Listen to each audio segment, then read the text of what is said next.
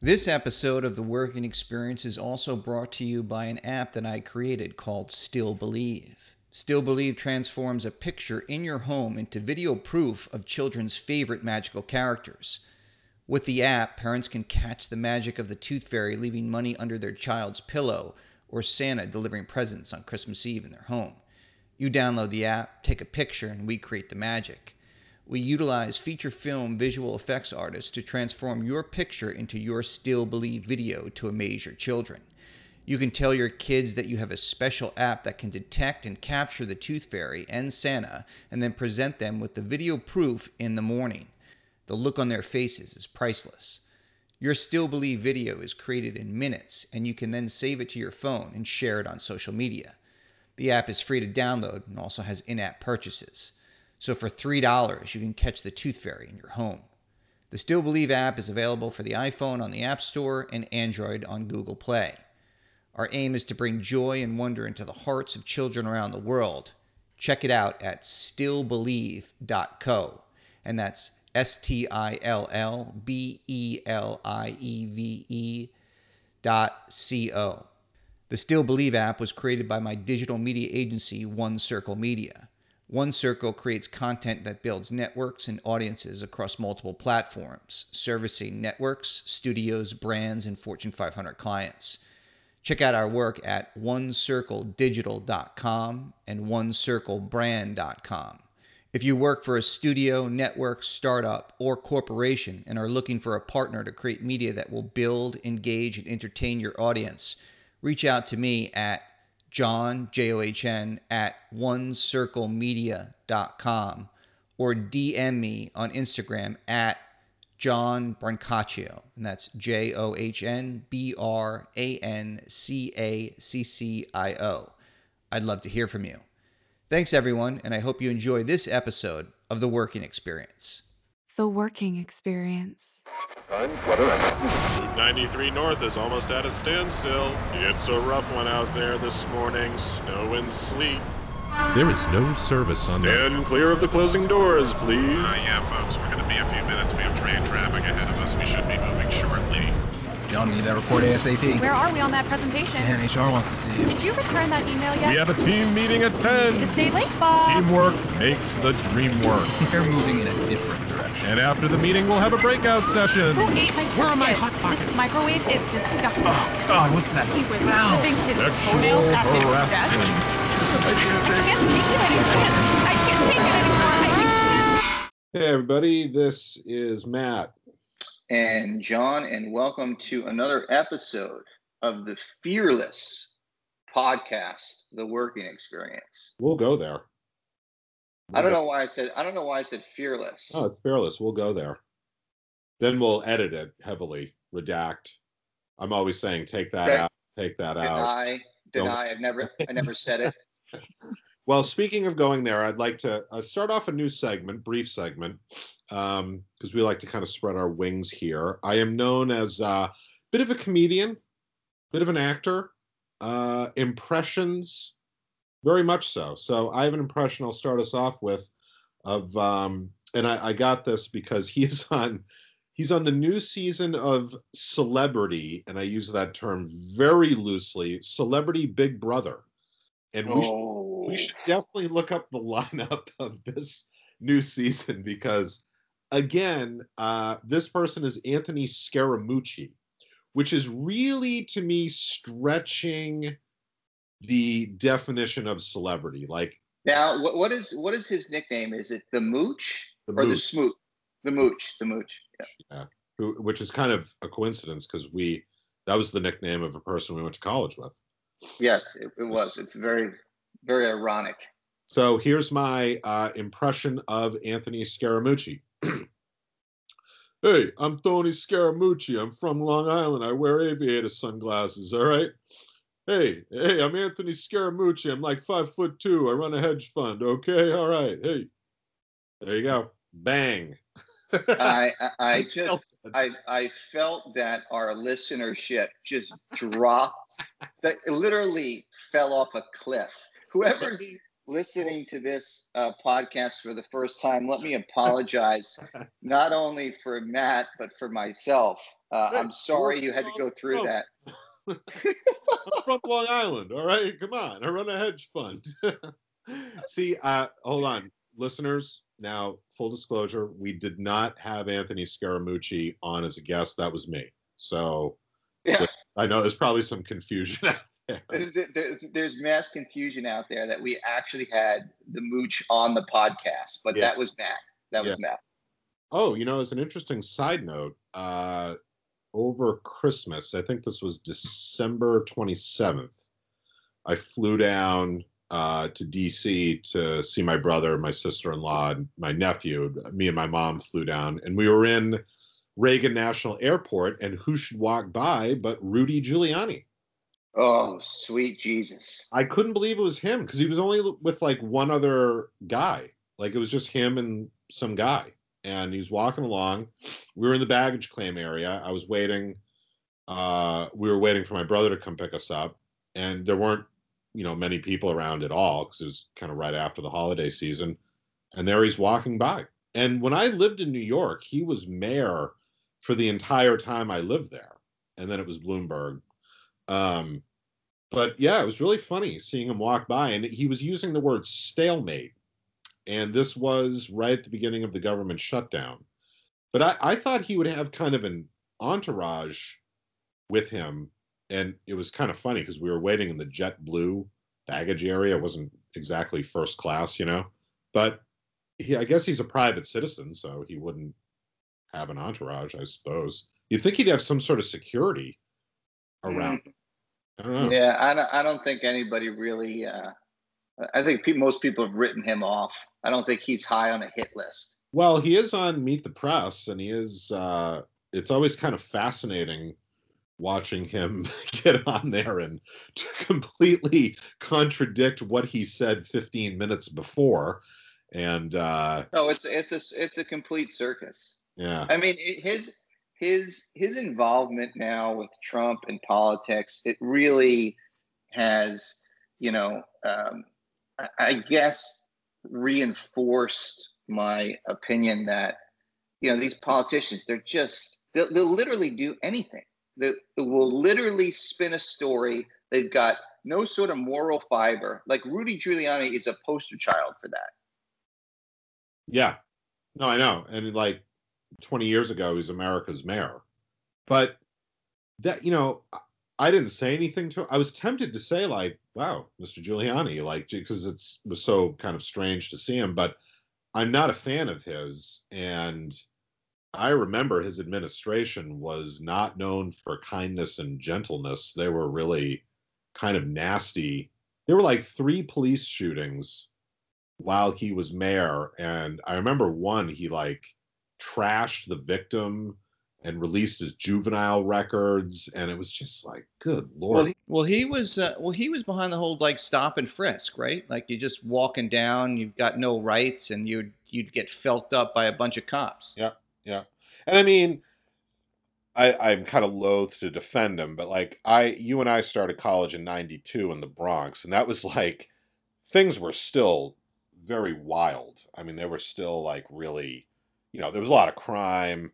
You can kind of see why people were like, all right, enough is enough. Like, I'm sick and tired of this. I'm sick and tired of, not being able to take the subway or walk in peace or whatever. And he had the whole quality of life, broken windows thing. But then, as with so many other things, it just, becomes stop and frisk and,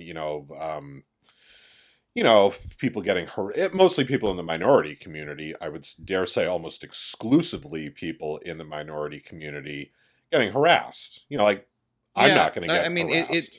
I think I would say, I hate to defend Rudy Giuliani, but it did work. I mean, the fact they would, the whole fixing up the windows and fixing up neighborhoods and stopping all the petty stuff. I mean, the big thing was the squeegee guys. Yeah.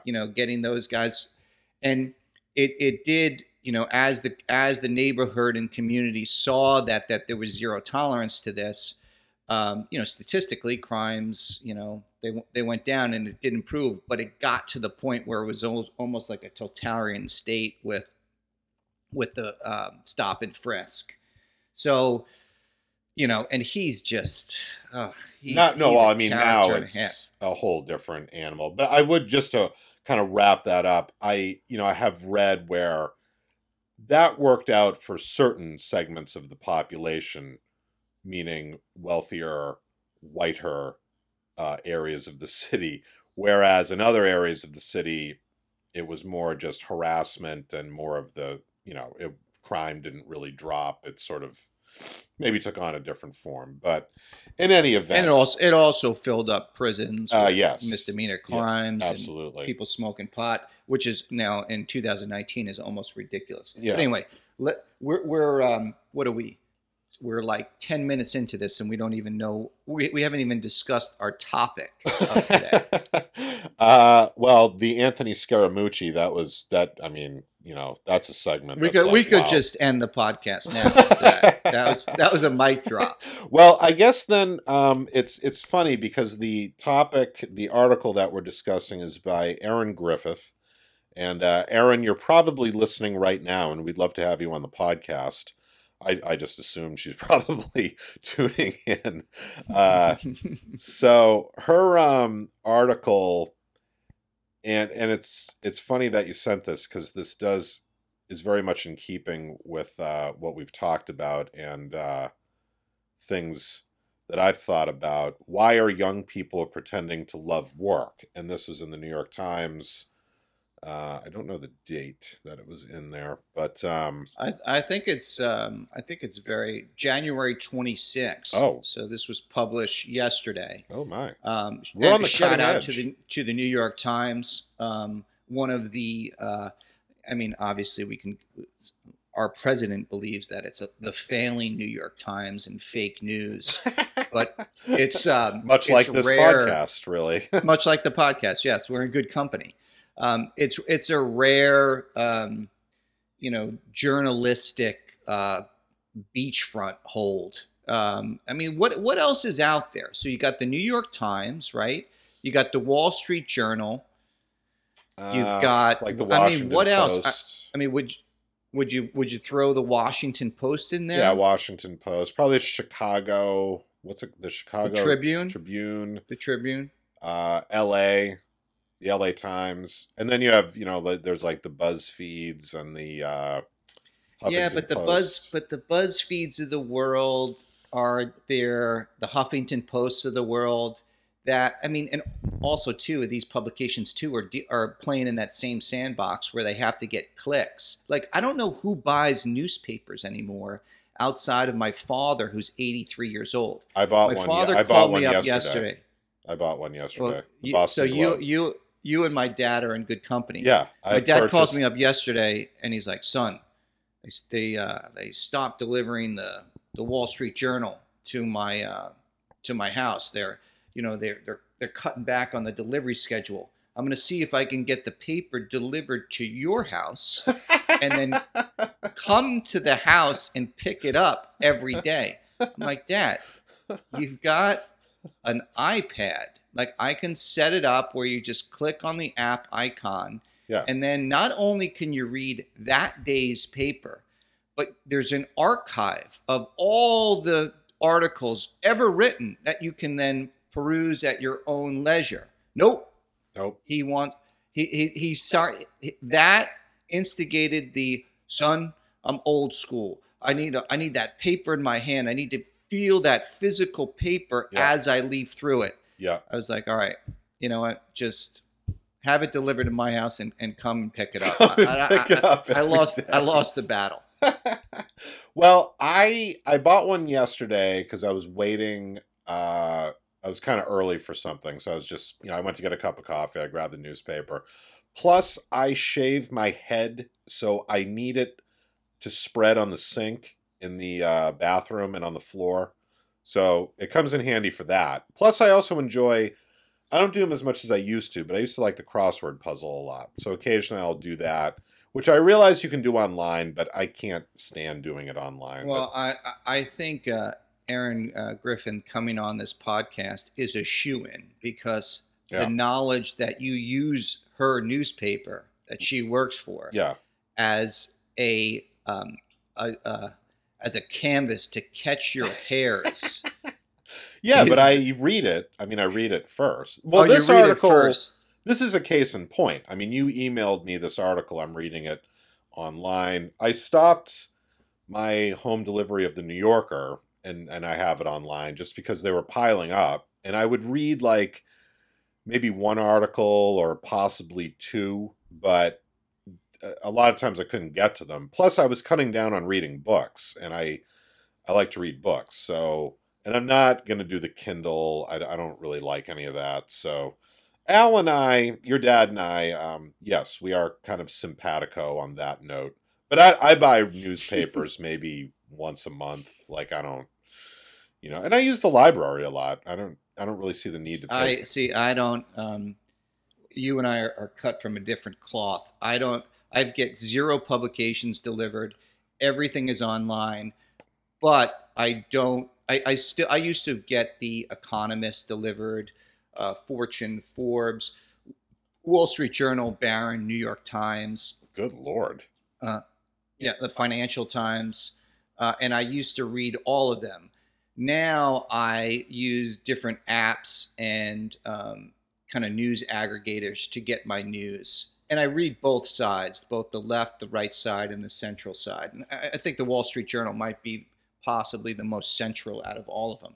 But anyway, my point is the New York Times, from as much crap as they get, they're one of the few where you could count on just one hand of, a respectable journalistic organization. And obviously they have their bents to the left, granted. I mean, New York City is largely left. A lot of people who work for the New York Times are from New York City.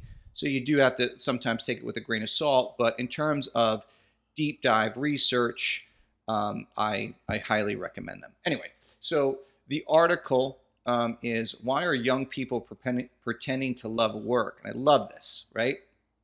So it's and the caption under it is, "I saw the greatest minds of my generation log 18-hour days and then boast about #hustle on Instagram.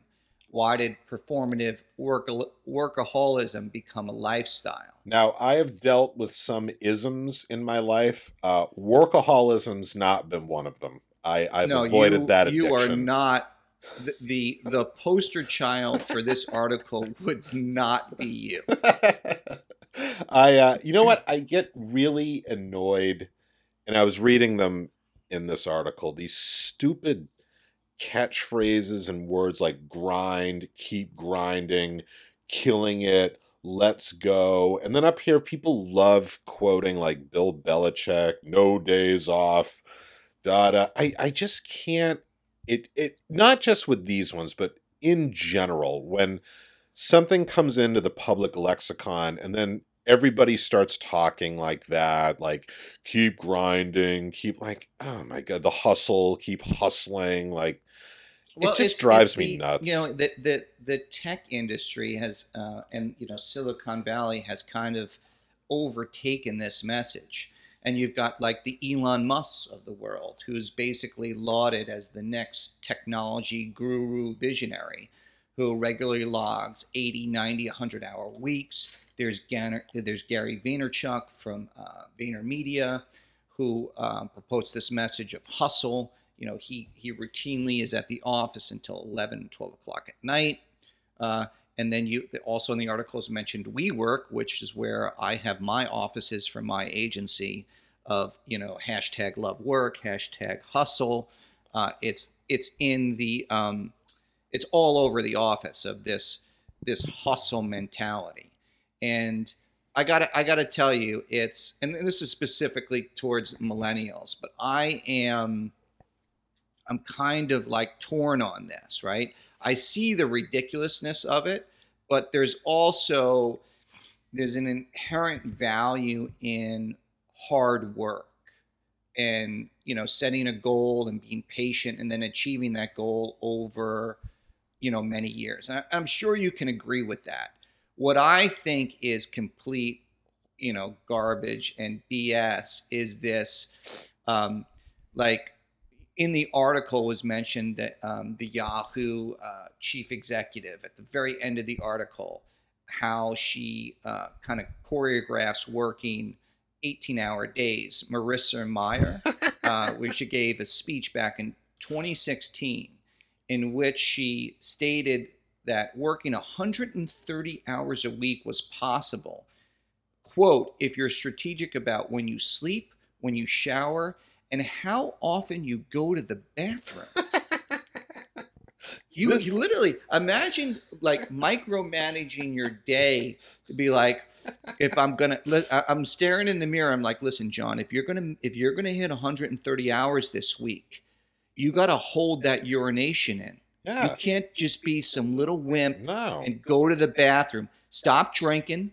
Yep. And start grinding. Start hustling. That's a good hashtag. It's ridiculous. And there is this mantra that, like the article explains, that millennials have embraced because, they are looking for something to inspire themselves, something bigger than themselves, and they're seeing work as that. And the article also mentions that religion has fallen off a cliff, and that people are seeing this, like Gary Vaynerchuk and Elon Musk are the kind of like these gurus, these visionaries, these saviors that, through hard work will come enlightenment, will come meaning, will come value. And the thing with all this stuff, and we've discussed this before with the likes of Tony Robbins and all these gurus, is there are morsels of truth within the BS, right? So that's why it's so seductive to people, because there are truths to this. Like, there is truth in working hard, achieving something, and then getting personal value out of that. There is something to that. But I will tell you, if you put work above all else, if you work 130 hours a week, if you have to time out your bathroom breaks, you will burn out. You'll become disillusioned, and it will end badly. It is not something that. And the funny thing is like all of these proponents are. It's startup culture too, right? So it's largely in the startup culture, but it is also in the corporate culture. 98% of these endeavors are going to fail. So you're going to miss little Johnny's basketball game. You're going to ignore your wife. You are going to work, and then after 5 years, you're going to get zero for it. You're going to be in debt, and then how's that going to look when you're staring yourself in the mirror with #hustle tattooed on your forehead? Well, this guy, there were two people in here, and I really like Miss Griffith's. She really comes up with some good ones here. Like, when you mentioned the declining of participation in faith and in church and that kind of stuff, and she calls it the congregants of the Cathedral of Perpetual Hustle. Spending time on anything, that's a great one. Spending time on anything that's non-work related has become a reason to feel guilty. And she mentions this guy, Jonathan Crawford, a San Francisco-based entrepreneur, told me that he sacrificed his relationships and gained more than 40 pounds while working on Store Envy, his e-commerce startup. If he socialized, he was at a networking event. If he read, it was a business book. He rarely did anything that didn't have a direct, this is in quotes, direct ROI or return on investment for his company. So like everything's governed by the ROI. Is having dinner out with my kids and wife an ROI? Am I getting a direct return on my investment? I don't think so. I'm losing. So forget that. I'm at the office with a sandwich. Yeah, and no one stops to ask themselves, like, what's the ROI on life? The ROI. Like, what are you doing this for? To buy a nice shiny BMW? So you're always hustling out there. this is like a couple of days ago, I spoke with Jeffrey Pfeiffer, the author of Dying for a Paycheck. And we spoke about, long hours. And there's research done that after a certain amount, you have depreciating returns on productivity. So I believe it was 48 hours. So after 48 hours a week, your productivity just kind of slides into, abysmal. And as you get up to 60, 70, 80, 90, it almost becomes a waste of time. And I can speak to this through experience from working on Wall Street and investment banking, where I would log 100-hour work weeks. And for me, I was young. After about 70 hours, it was just a corpse, a drone-like bag of meat sitting in front of a computer, where my output was maybe 10%, maybe 15%, and I would make mistakes. I'd just be extremely tired. But in those days, Matt, that was in my early 20s. I was after the almighty dollar. I was hustling. I was I was taking people's souls. I was working for the man and willing to win at all costs. Hey, which I still do. Check this out. See this? See that? Oh, I see it. See what I'm doing right now? I am working on the podcast hard, as everyone can hear. I'm also exercising. Got my hand exerciser going. I'm multitasking, grinding, doing all that. Look at that. Isn't that amazing? So for those of you that are just listening, Matt just picked up a more grip exercise device that I believe was made in the 1960s that my father I've seen my father use. What are you kidding? This is like cutting edge technology. That's Matty K's form of quote unquote working out. Yeah. Well, actually, that's it for the week too. He's multitasking. Yeah, you got to shake that out. Shake it out of the hand. He's multitasking as he's delivering these intellectual tidbits. It's unbelievable. He's also working his full body. Yeah, eat it, Elon Musk. Okay, yeah, eat it. Yeah.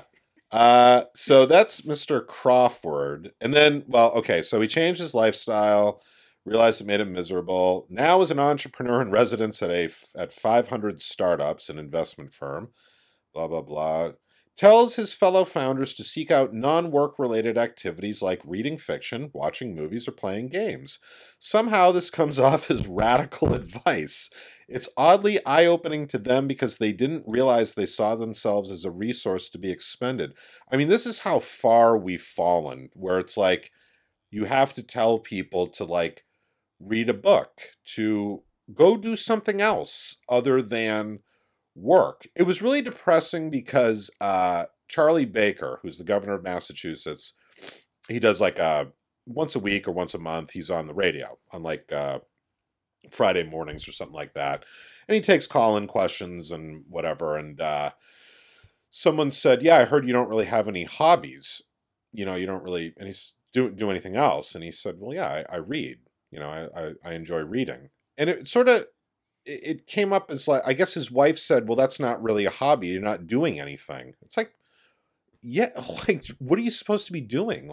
Reading is not I don't even call it a hobby. I think for me anyway, it's an essential activity. I remember another teacher telling me last year he had read something, somebody, I think it was on BuzzFeed or Huffington Post, was talking about short attention span and how he, as an adult, was having, he was spending a lot of time online doing research and things like that. And he was having trouble focusing on a book or a magazine article, even just reading it like a paragraph. And it really made him very uneasy. And it made me uneasy hearing that. I want to be okay, I need to sit down and read, spend at least a half hour. So I make sure my brain can do it, that I'm not just, I don't want to become what's that guy's name? Adam Schiff. He's an ESPN guy, sort of a reporter-ish. He spends his whole life on his phones and on Twitter. And I can only Oh, imagine. that's what I aspire to. Oh God, it's just Just my head buried. I'd actually I got a couple of points. So just talking about, I mean, forget about like leisure. I mean, in the most extreme cases, telling people to go to the bathroom. I mean, it's that point. And also, too, what the article points out is this is the rank and file, right? So this is a message coming from the top where, and this is statistic, uh, uh, wage what's the term, stagnation, right? So Yeah. wages have stayed constant through, I think it's the last 20 years, or even has actually depreciated a little bit, come down a little bit. And you have the owners, or these visionaries, Elon Musk of the world, they're making all the money.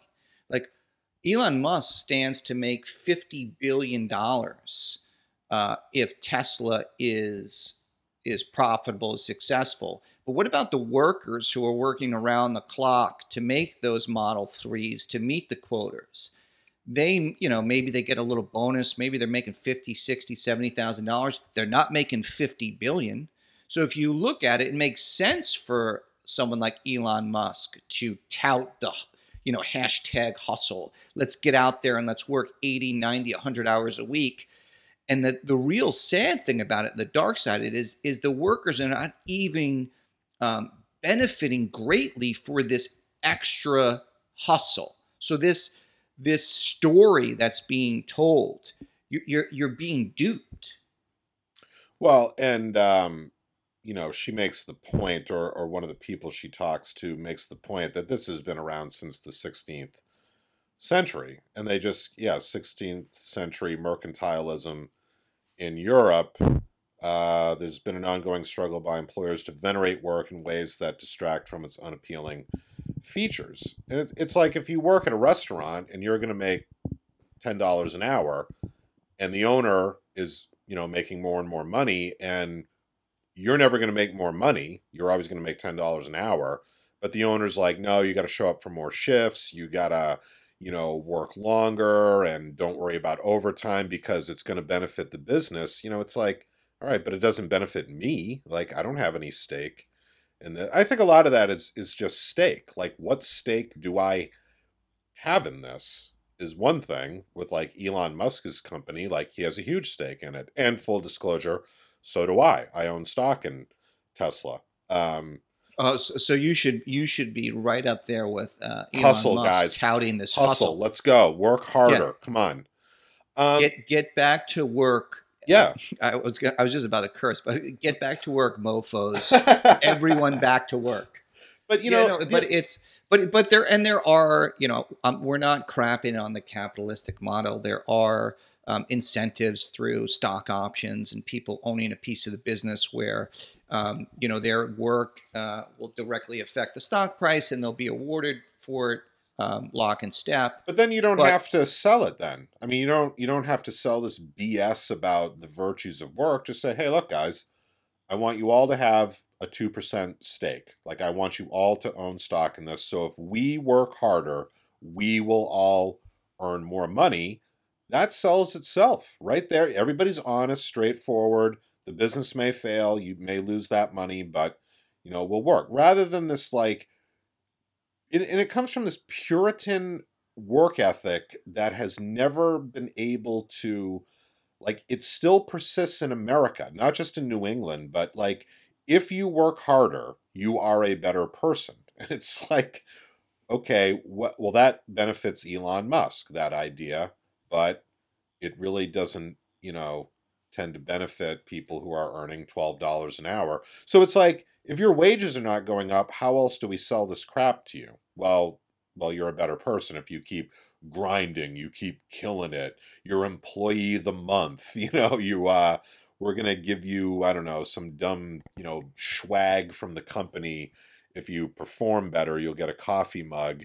And it's just like, guys, I hate to be cynical. It's like money talks, Yeah, but I mean, I just, to take the other side of that, speaking from personal performance, like if I personal experience. Like if I work really hard on a project and I deliver the project and the client's happy, or we hit certain metrics, I feel good, right?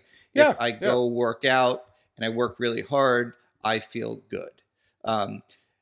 But this is all on a personal level. So Well, you have I ownership of believe in that. hard work, but I will say if I was working on the assembly line for the Model 3 for Elon Musk and I was making $55,000 a year and I had to work 8 nights in a row and I had Elon Musk coming up with pom-poms Yeah. telling me I've got to work long, or if I was working at Dunkin' Donuts, Right. or if I was working at McDonald's, I wouldn't have that same attitude. You know what I mean? If I was pushed to work overtime and not being paid for it. I mean, I could list multiple examples. So there is value in it again, and it's going back to the point that there are these bits of truth in it. This is not a black and white issue, but it's interesting. It's interesting what the article brought up, and also I wanted to go back to when you were talking about that. Who's the ESPN reporter who's stuck on his phone all day? What was his name? Adam Schiff. Adam Schiff. So I am creating something called the human horn, which is a product that you wear.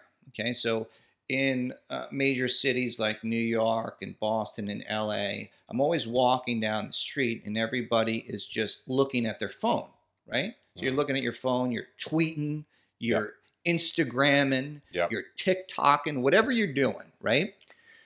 And you bump into people and it's annoying. So I've created a little circular device that's a horn. So just like you have a horn in your car, you can blast your horn at these people so they'll get out of your way. Yeah. And then likewise, the human horn also has a series of LED flashing lights. So if you're the idiot on your phone, you can put these lights on so people can avoid you. Oh, yeah. Well, and the idea came to me because in Denmark, there were so many pedestrian fatalities with cars because people were looking at their phones and not looking up at the walk and do not walk signs. So they actually put them in the on the street. So when people are looking down and they come to a crosswalk, they'll see the green walk or do not walk because everyone's attention is diverted downwards into their phone. I don't know if that's just enabling the situation, but yeah, it's amazing. I'm a capitalist at heart, Matt. Yeah, I know. Well, that is something that might actually be useful to people. My thing when I was thinking about Mr. Crawford and is he the ROI guy, and now he's entrepreneur in residence at 500 startups. And the next person here was Bernie Klinder. And it says it's easy to become addicted to the pace and stress of work in 2019. Bernie Klinder, a consultant for a large tech company, said he tried to limit himself to 5 11-hour days per week, which adds up to an extra day of productivity. That's another big buzzword. If your peers are competitive, working a normal work week will make you look like a slacker. Still, he's realistic about his place in the rat race. I try to keep in mind that if I drop dead tomorrow, all of my acrylic workplace awards would be in the trash the next day, and my job would be posted in the paper before my obituary. Oh, that's such a depressing thought, and I love the term acrylic. His acrylic trophies, workplace awards, yeah. So it's like soccer trophies. Everything that you've told away for countless hours is in a plastic medal. Well, the thing is too that it occurs to me is all this is a lot of this is so ego driven. Like this thing, going back to Jonathan Crawford, and he's working 100-hour weeks for his e-commerce startup. Like, this is not curing cancer. You know what I mean? Like, what exactly... And we were talking about this last time with Facebook, like, and people working this whole, all these hours, and all of their self-esteem is wrapped up in what Facebook thinks of them as a worker. And what are they actually producing? Like what actual, like, do we need another e-commerce business out there? Like, is that really necessary? It doesn't, and Klinder is a consultant for a large tech company, whatever the hell that means. It's like it's so ego driven. Like, oh, I'm so important that I've got to spend 80, 90 hours a week on this amazing new app that's going to allow me to, I don't know, navigate my way to the refrigerator. Like, it's just like, I mean, Hey, some you're things. you're just dumping crap on my entire life, my entire existence. Well, I mean, but some things but are. no, you're No, some things no, are you're nice. They're for entertainment, and they're good. I mean, they add value, they add quality to life, and that's wonderful. I mean, we need toys, we need games, we need entertainment. I mean, I just spent a lot of time on this short film. Is it necessary to society? Not really. Probably takes away from society, if I'm to be perfectly honest. But I enjoy it, and honestly, I didn't work 100 hours a week on it. We did it, and it took some time, and fine. But like, I don't know, just like this woman who works for Yahoo, like, what is she actually doing? Like, what does she actually produce that she has to work 130 hours a week and not go to the bathroom? Like, I would love to know, what is Marissa I mean, Mayer it doing? boils down to, so for Yahoo, it boils down to the fact of gaining people's attention and then selling ads against it and selling your data to other companies. Wonderful. And that holds true for Facebook. Wonderful. All Facebook does is they want you to go on Facebook. So they want your attention, and they want it to become addictive to you, right? So that they could sell your preferences, your likes. Like, oh, I like this. I searched for this. I found, oh, I like this new handbag. Boom, ad. And then on top of that, sell your data to third-party vendors. So Facebook is quote unquote free, but it's not free because you are giving them your time, your posts, and your content. So if tomorrow everyone decided to ban Facebook or not go on Facebook, Facebook would implode, would go to zero. So by you posting the pictures, by you putting up posts, by you interacting with people, you are feeding that machine. Same thing with Yahoo. It's all about attention. Same thing with Instagram. All of these companies. So what value are they contributing to society? Well, someone in Facebook might say, well, we're a social network, Matt. We're there to connect you with your family and friends and give you these wonderful memories so that you can easily reach out and stay connected with people. And then someone like myself or yourself would take the other side of that, where that social aspect should really be an in-person. So we bring the most value we get is through our interactions, our real life interactions with family and friends and colleagues, and not, it's like how many of your friends on Facebook are really your friends? Like, if you called me tomorrow, All of them. But every anyway. all 23 of them. Like, if you called me tomorrow and you were like, or you ended up in jail because you punched your neighbor out.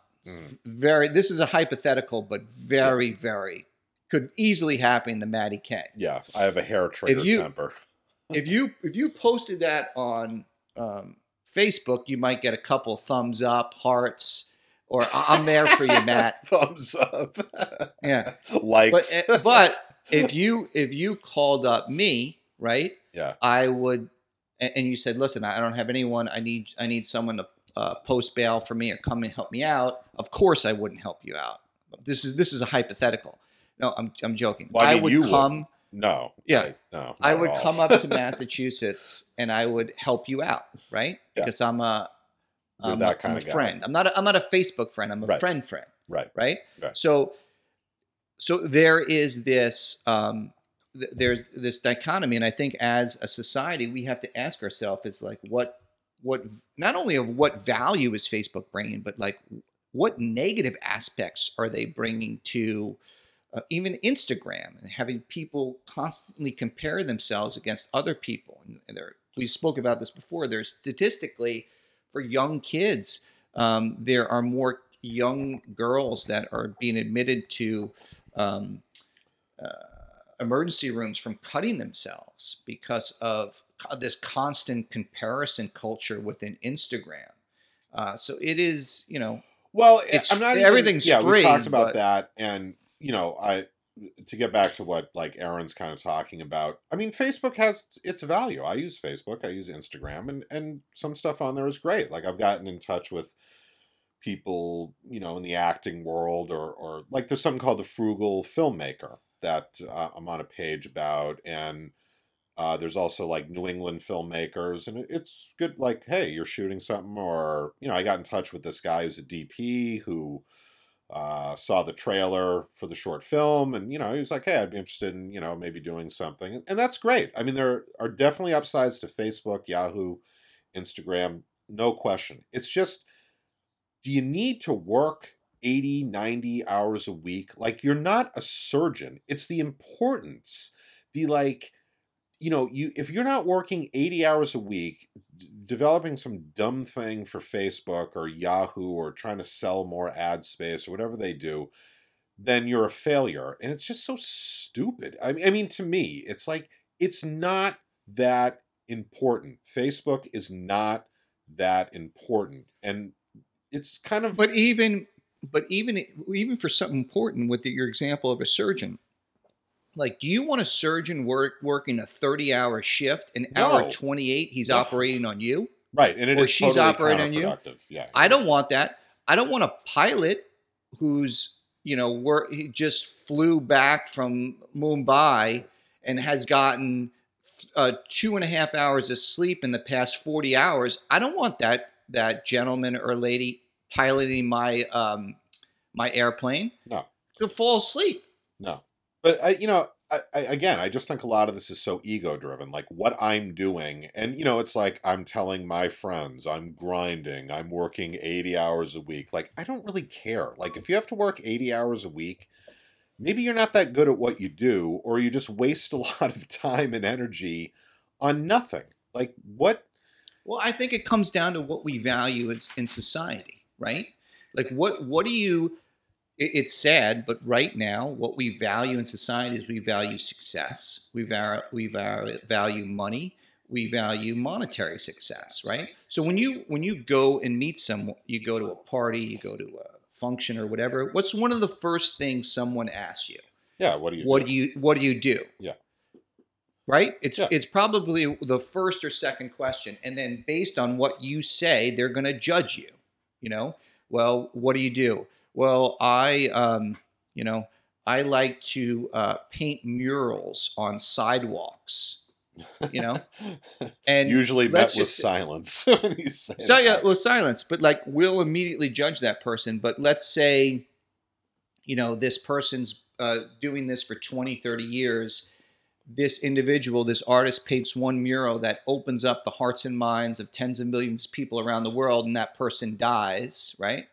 And then we value that person. But we immediately judge because they're not making any money, because they're painting murals on sidewalks. Yeah. But we'll value someone who's a hedge fund, right?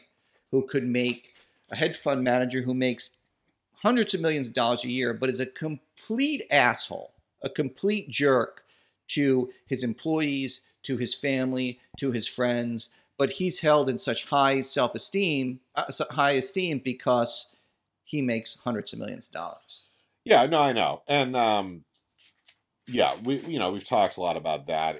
I guess it's just, to me, like this whole, it exists on two levels. One is people bragging about how many hours they work a week. And if you're not working as much as I am, then you're a slacker. If you only work 40 hours a week and I'm working 70 hours a week, I'm grinding. It's sort of like, I don't really care. Are you really working, to put that word into quotes? Like, what are you really doing? Secondly, yeah, what are you really doing? Like, again, you work for Yahoo, you work for Facebook. Like, who cares what you do? I mean, if you enjoy it, that's great. But like, stop acting like you're changing the world, because you're not. You work for an internet company or something like that. And that's fine. I mean, I don't have a problem with that, but just stop acting like you're the second coming, and you're changing the world. What I love are these mission statements that she found. One is from Spotify. Spotify, you get to listen to music. Now that's a wonderful thing. That's a great thing that people can do that. Music is a wonderful thing to have access to. But their mission statement is to unlock the potential of human creativity. Like, no, it isn't. No, it isn't. It's a place to listen to music. Like, just call it what it is, and don't tell me you have to work 100 hours a week on it. It's not. It's important, but you can go, you can turn on the radio or go on YouTube or whatever and listen to a lot of music. And that's wonderful. Again, that is wonderful. But the one for Dropbox, this is unbelievable. I hesitate to say it's my favorite because she only had 2. Dropbox is for sharing files. That's what you do with Dropbox. That's it. Period. Okay. Sharing files. No, it isn't. It's to unleash the world's creativity by designing more enlightened ways of working. Like, no, it isn't. No, it isn't. It's just file sharing, Matt, and you're being so cynical, Matt. It's a wonderful convenience to be able to do that. That's great. But again, like Yahoo, Facebook, people are looking at kittens wrestling a duck. I mean, that's fine, That's what it is. That's a nice thing. I look at those nature things that they're great, with like ducks playing with a little lion cub. I mean, that's wonderful. But like, you're working 80 hours a week on that, and that's what we're getting.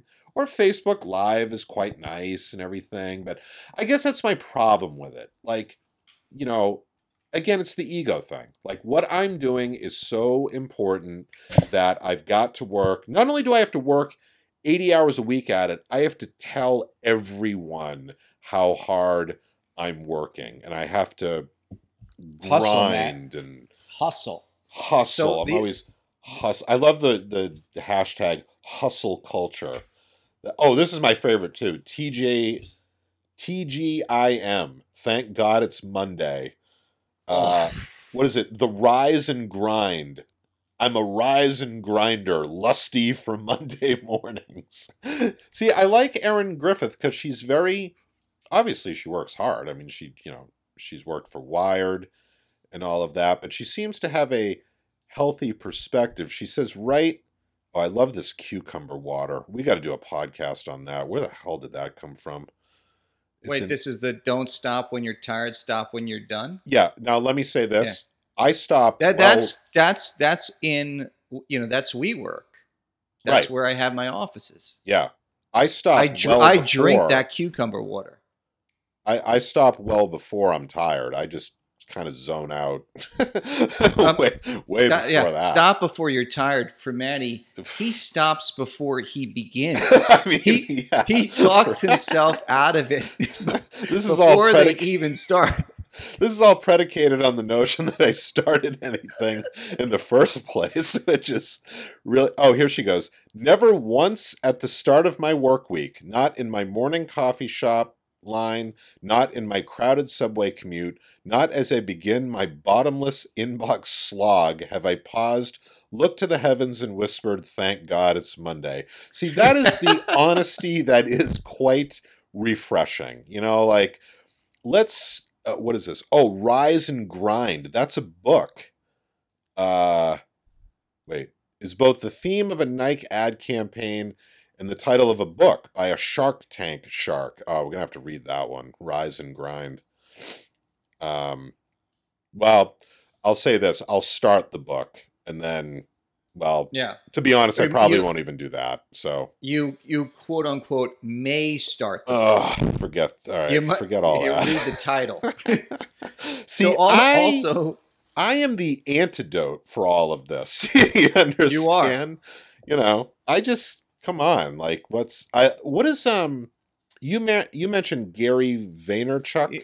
Well, before we get into Gary Vaynerchuk, I'm suggesting that if anybody is part of this hustle culture, this hashtag rise and grind, and you're looking for a cure, you take a we'll take a little bit of Matty K's blood, and inject you as kind of like a venom, right? Like you get a snake bite and you need a cure.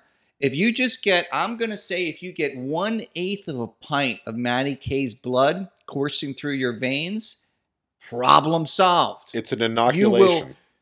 You will pull back on the reins like nobody's business. You'll show up to work at 11:15ish. You'll take a nice long nap during lunch. Yeah. And then, the whistle's going to blow at about 3:10, Matt? 3:15. Yeah. And then you're gonna slog home. Yep. You're gonna just barely make it to the couch, collapse on the couch with a bag of Cheetos and a big liter of Coke, and then drift off into bliss. You may have to stop on the way home for a pizza or some sort of well, you can have it delivered. So have it delivered. Have it delivered. Occasionally I've called a little bit late, and then I have to stay awake for the pizza delivery, which gets a little, it throws me off. Brutal. But you know what? It could be brutal. I powered through. That's determination. Power through. That's right. Grind. What's 1:37 p.m.? Do you know what that is? So that's a content company that's created by Gary Vaynerchuk. It's basically, it's kind of like a geared towards men. It's very much like there's another hustle newsletter. It's all about it's all about like glorifying this hustle lifestyle. Not just in work, but also athletes. And here again, it comes down. There are truths to this, right? So you take someone like LeBron James. LeBron James is possibly one of the best basketball players that have ever lived. He is athletically gifted, genetically gifted, but he's put in an inordinate amount of hard work. The guy is still to this day is constantly working out. He's taking tens of thousands of free throws. He's practicing all the time, and that has resulted in his dominance and his greatness in basketball, right? So without hard work, he wouldn't be at the level that he's at, right? Right. So there are pieces of truth into all of this stuff. Like we're not saying not to work hard. We're just lifting the veil. This is like the Wizard of Oz, right? There's someone behind the curtain controlling this, and you could be being duped. Well, he obviously loves what he does, and if that's your whole life, if your life is what you do, you're a basketball player or you're a filmmaker, you're a writer, whatever it is. I guess it's like just doing it for the sake of it. You know what I mean? Like just doing it because like you're told you have to work 60, 70, 80 hours a week. And when you don't really own it, it doesn't, I don't know. It's like, yeah, you're right. Duped, I guess is the best word. I think that's kind of but if it brings you enjoyment, right? Like if you love to read, right? And you read all the time, in general, that's a good habit, right? If you like to smoke cigarettes and you smoke 3 packs a day, we all know what's eventually going to happen to you. Yeah. You're gonna die a grisly death. That's not a great habit, right.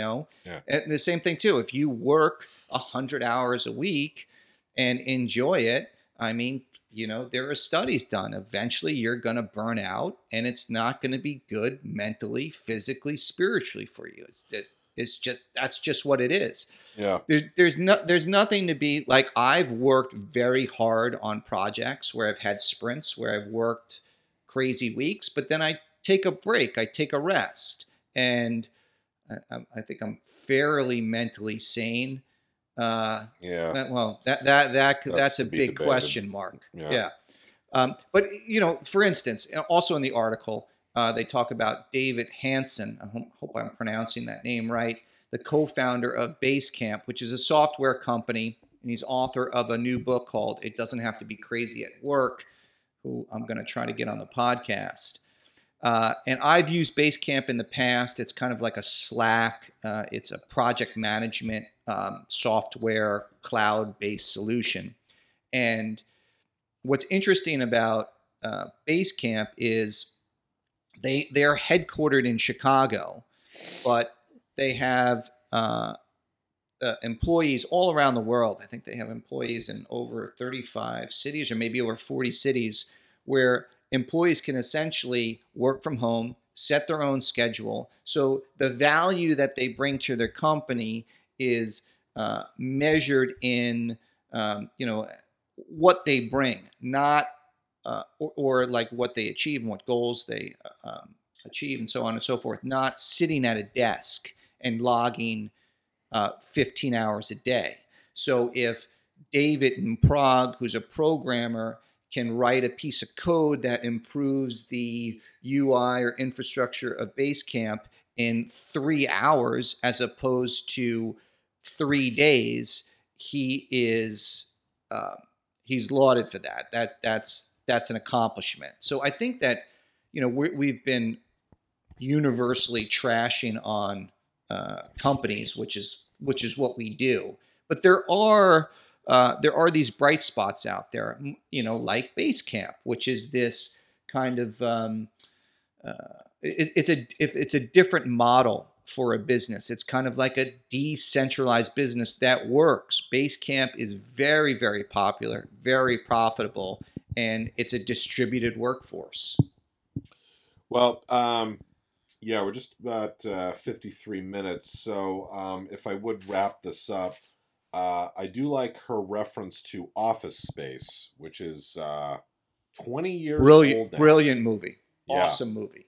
It says from this vantage, Office Space, the Gen X slacker paeon that came out 20 years ago next month, feels like science fiction from a distant realm.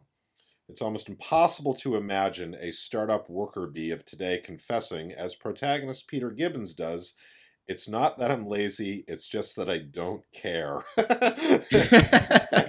I just don't care about this. Like, I don't care about developing some new piece for what. Well, one of my favorite lines from that is he has this neighbor, Peter Gibbons, who's played by Dietrich Bader, and who is also in Veep, which I got to say is a brilliant show. I'll give a plug for that. But Peter Gibbons is talking to him, and Dietrich Bader's character just like, he's a day laborer. He doesn't really do that much. And he goes, he's talking to him. He goes, if I had $1 million, I just wouldn't work at all. I wouldn't do anything. And Dietrich Bader goes, "You don't need $1 million for that. My cousin don't do shit and he's broke." It's like, yeah, there you go. Like, just, I was talking to this guy, Brett. He and his wife run this independent movie theater in Weymouth, Massachusetts, and that's where we showed the short film. And I was there early, and I was talking to Brett about coming on the podcast, and he wants to listen to it a little bit. And I could understand why he's worried. Nobody wants. Yeah, whenever I try to sell this podcast, people are just like, "No, absolutely not." It's not even, "I'll think about it," or "Just get away from me. Just get away from me. Don't email." So, he said, like, he would, I haven't gotten the whole backstory yet, but, for he and his wife, it's a labor of love. They do it at night. It's not their primary job. And he said, he just kind of realized he didn't need that much stuff. Like, he didn't need to make that much money. He didn't need to buy all this, all these things and whatnot. And I don't know what he does for his day job, but, we were just kind of talking in general and about working and things and commuting and all of that. And he said, yeah, you just sort of realize you don't need all this stuff. And once you kind of realize that, like, I don't need really a 4-bedroom house or a 6-bedroom house. I could do with a 2-bedroom house and have less of a mortgage payment and less taxes to pay. And ergo, I'm not so stressed at my job. And it's like that is that to me seems rather common sense, but I suppose, again, and I don't want to belabor this point again, but it's like I make $5,000 a month. I'm going to spend $5,000 a month, like my car payment, my mortgage, this, that. So like, I think this became very apparent with the government shutdown. How many people live paycheck to paycheck, and not extravagant lifestyles, I wouldn't say, but even people who make, I remember our mutual friend, Tony, years ago, we were talking about this, and he said many of the people who earn a lot of money are broke. They just spend all of it. It's like, if I'm making $5,000 a month, I'm going to get a $3,000 a month apartment because I can afford it. And I'm going to have this gym membership, and maybe I'll lease a car, and I'm going to spend that $5,000. But that means I got to live paycheck to paycheck instead of like, okay, I'm going to go out to Queens and get a $2,000 a month apartment, and I'm going to forget the car, or maybe I'll just buy a used one and not, it's like, I guess if you're working all those hours and you're not that thrilled about your job, you got to this is what Joe Rogan was saying about, he was talking to Macaulay Culkin on his podcast, and Macaulay Culkin turned down the Big Bang Theory. He was asked to be on that, and, he just said he didn't really want to get involved in network television. And, that show's been wildly successful. And Joe Rogan was talking about being on news radio, which I loved, and he was great on that show. And then he was talking about being on Fear Factor, but he just said it was so boring. Like, it was so boring. Like, he would wait around all day to basically have 2 lines in an episode. And he said these people they were talking about Johnny Depp. That's how this came up. And, all the money he spends and all of that. And Joe Rogan was like, it's so boring. Like, that's what people, like, apparently he hated working on Fear Factor, but they paid him a lot of money. But he eventually quit because he just said it's so boring. Like, it's so much nothing that people really aspire to. I mean, to be the host of Fear Factor, you know how many people would line up for that job? But, Oh yeah. Well, I think just going back to what you were saying is, I think the entire, society, the entire advertising industry is, telling you that you're worthless, and there's something wrong with you, and you're subhuman, and you deserve that new BMW. You deserve that 5-bedroom, 5,000 square foot house. Here's credit cards. Put it on credit. You can do it. And people overextend themselves. They believe that messaging. And as you get a little bit older in life, like you and I, Matt, we can see the illusion. Like, and you just tell this to people, but you actually have to experience is happiness is not derived from things. It's derived from connections and experiences. Relationships. And relationships. Yeah. True, lasting, contentment and happiness.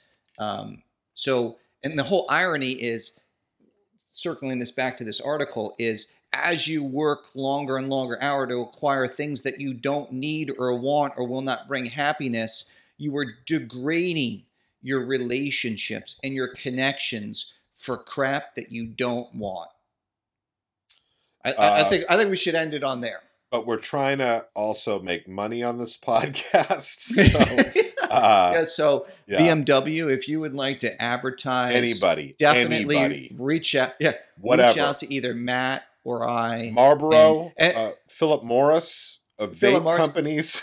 Yeah, a Budweiser, any kind of pharmaceutical company. Anybody. If you're selling a pill Anybody. And you want people to buy it en masse to cure loneliness. Yeah, whatever. I actually read an article that scientists are trying to develop a pill to cure loneliness. Oh, it's called alcohol. Yeah. It's alcohol. Yeah. I would just take a handful of those pills. That's right. In the morning. just down them.